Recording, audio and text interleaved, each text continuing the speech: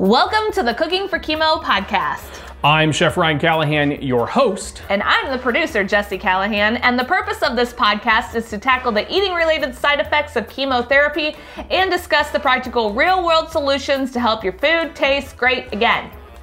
Make your food taste great again. Oh yeah, make it. Well, if you're not good at cooking and you're still learning, it'll help you make it. Sure. And then if you were already a good cook, it'll help you make it great again. This is why I'm the host and you're the producer. Well, I need some lines here too. That's why I say that. Okay, but anywho, back on topic. What are we going to talk about today? Today we are going to discuss some great quick snack ideas.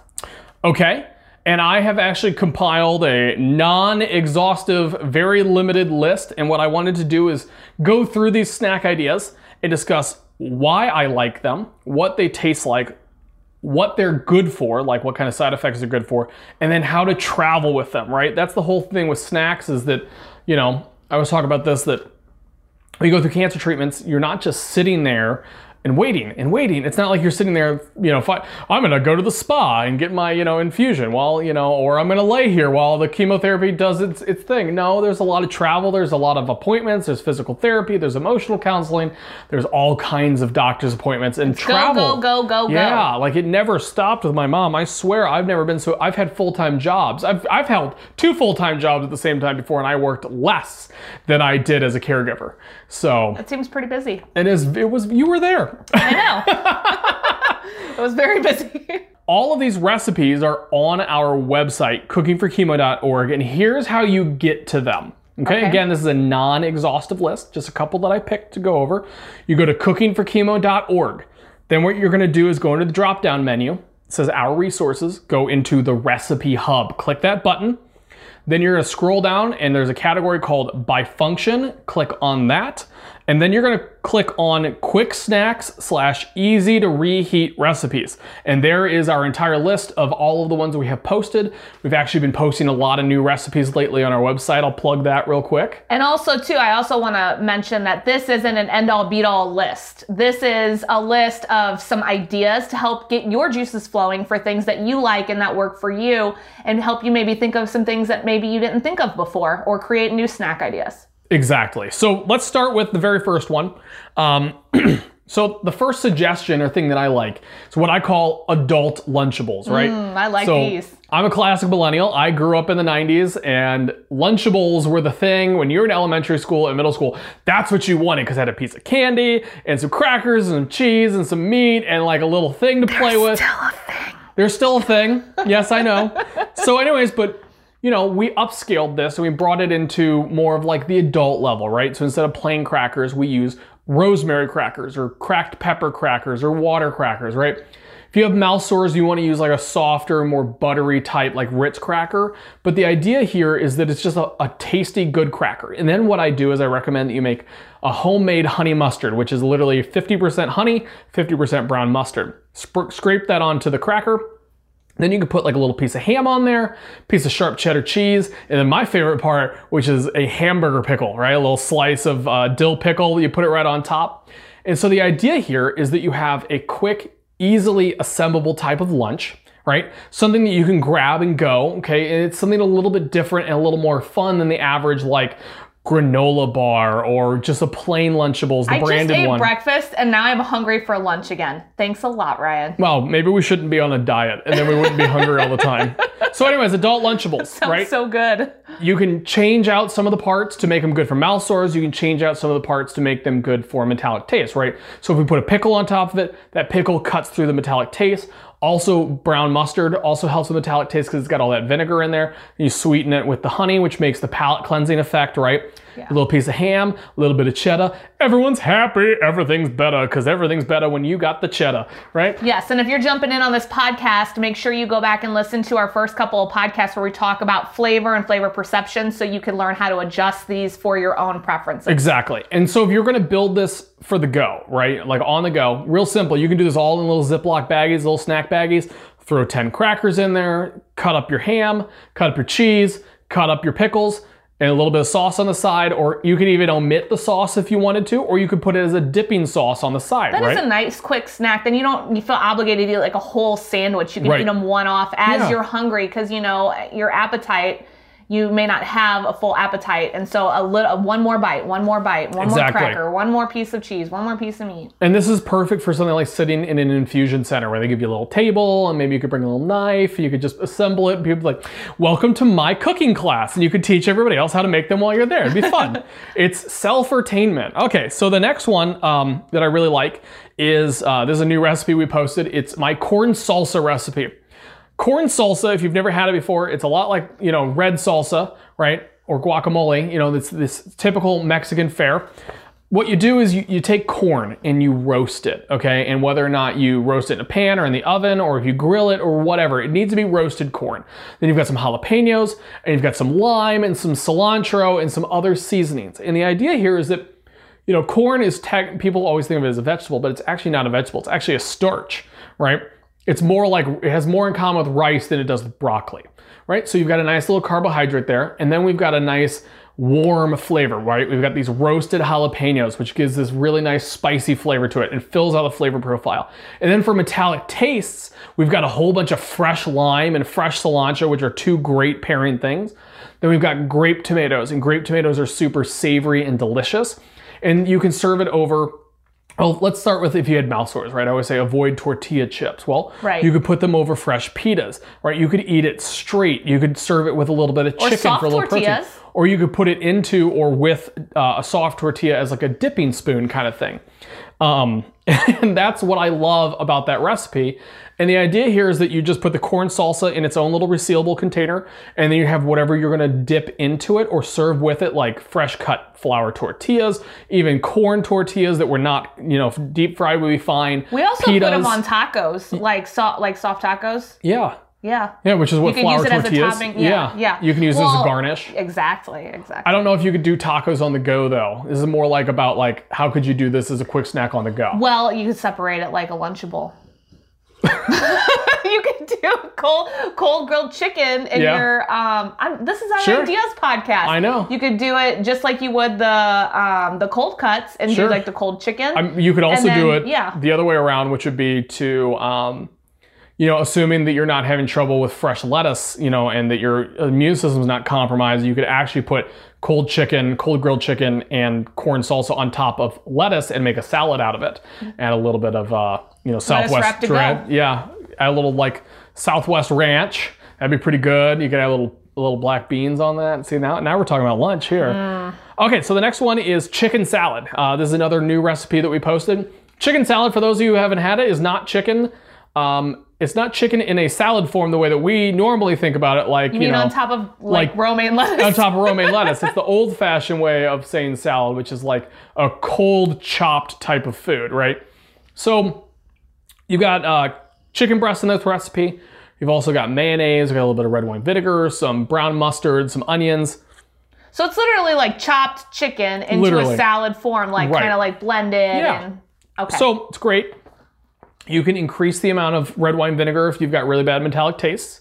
You can also, for an interesting texture differentiation, assuming your mouth sores aren't too bad, you could always add pecans, chopped walnuts, chopped pecans. You could also add chopped celery if you are having trouble with mouth sores, to keep it interesting. Some people like to put egg in theirs. I don't put egg in my recipe. I think eggs are gross in chicken salad. but if you like eggs, you But can if you add like eggs. it, that's all for you, right? But what's great about it is that you can just put it in a little container, right? A little fork, get some crackers, get some pitas, get some tortillas, get any kind of carbohydrate delivery mechanism. Heck, if you wanted to keep it all protein and fat, which would be the mayonnaise and the chicken itself, you can can eat it just eat it with a straight. spoon. Yeah.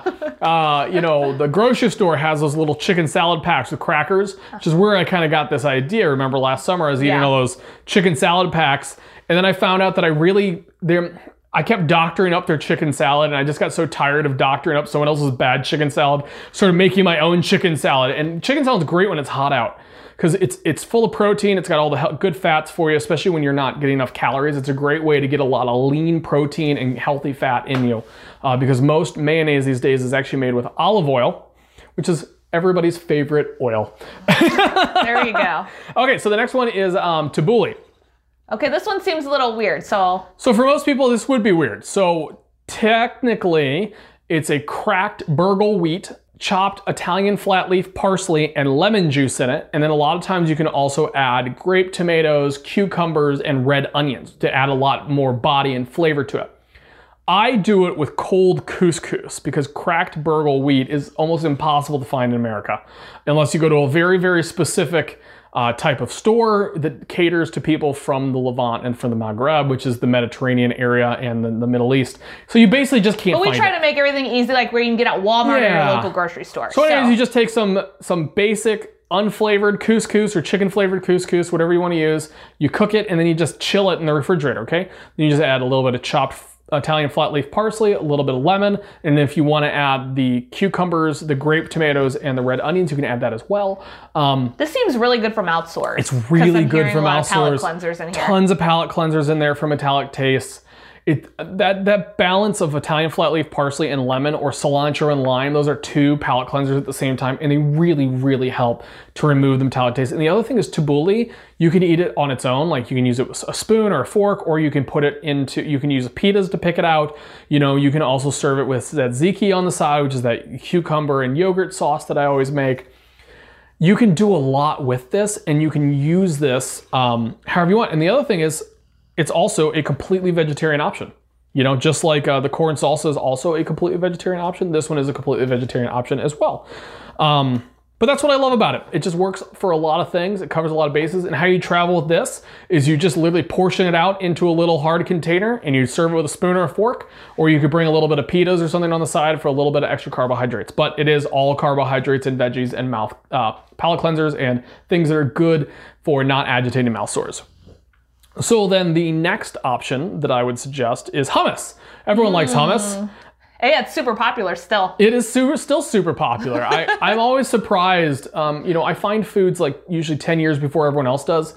So by the time that everyone else finds out about this, I'm still so excited about it, but I'm still kind of burned out. And then by the time that people stop being excited about something like hummus, everyone's still really excited about hummus. And now I'm to the point where I'm like, oh yeah, I forgot that existed. I had that 20 years ago, you know? We've been eating it forever. We've been eating it for 20 years. So hummus is ground up chickpeas. That's really all it is. You've got lemon juice in it. You've got olive oil in it. I have a recipe for how to make it from scratch at home. I also recommend trying it a different way, which is what I call cannellini bean hummus, which is a white kidney bean. It's got a lot more protein in it, and it's got a better, creamier flavor. It's like the Italian version of hummus. Yeah, when you make hummus at home, it almost seems like the cannellini beans, they're, like you just said, they're creamier and they're less grainy. Because sometimes the problem with making hummus at home is it can be a little grainy. Right, and that's the problem with eating hummus when you've got really bad mouth sores, is that graininess can agitate. And then, of course, also cooking chickpeas is a major pain in the butt if you don't get them canned. But you can get your cannellini beans also pre-canned, and you can season it exactly the same way, treat it exactly the same way. It tastes exactly the same, except better. It's like, this is better, do this instead, right? So cannellini bean hummus, that's the way to go. But what's great about that, you can just eat it straight, you can serve it on bread, you can put it on sandwiches as a sauce, right, as a substitute for mayonnaise. You can also eat it straight, or you can dip pitas into it, or chips, or whatever you want to put into it. Buttery crackers, whatever works for you, but it's a great little way. It's good for mouth sores, good for metallic tastes, full of protein, good for filling your stomach, and it gives you that nice, wonderful garlic breath. So if you ever don't want to talk to somebody who's bothering you, just eat a lot of hummus, breathe real heavy at them. No, that's a bad idea right now. Everyone has masks on. They'll have to smell their own garlic breath right now. You know, it's funny because we've been doing everything online, and we've been, you know, pretty much at home the whole time. So like, we don't have to wear a mask very often. So I forget that everyone else in the world is out there asphyxiating in their own garlic breath. Yes. So don't eat this if you have to wear a mask all day, because it will make your breath stinky. Okay, the next one. This is way out there for some people. It's called pierogies. This was your mom's favorite. This was my mom's absolute favorite thing during chemo. And these are a really easy snack. They'd be very hard to travel with. I'll just be completely honest. You could do it. You need a microwave though, because you can't really serve them cold. But if you're home in between things, you could whip them up real quick. We do it all the time for lunch. So just so everyone knows what a pierogi is before we start trying to sell it to you.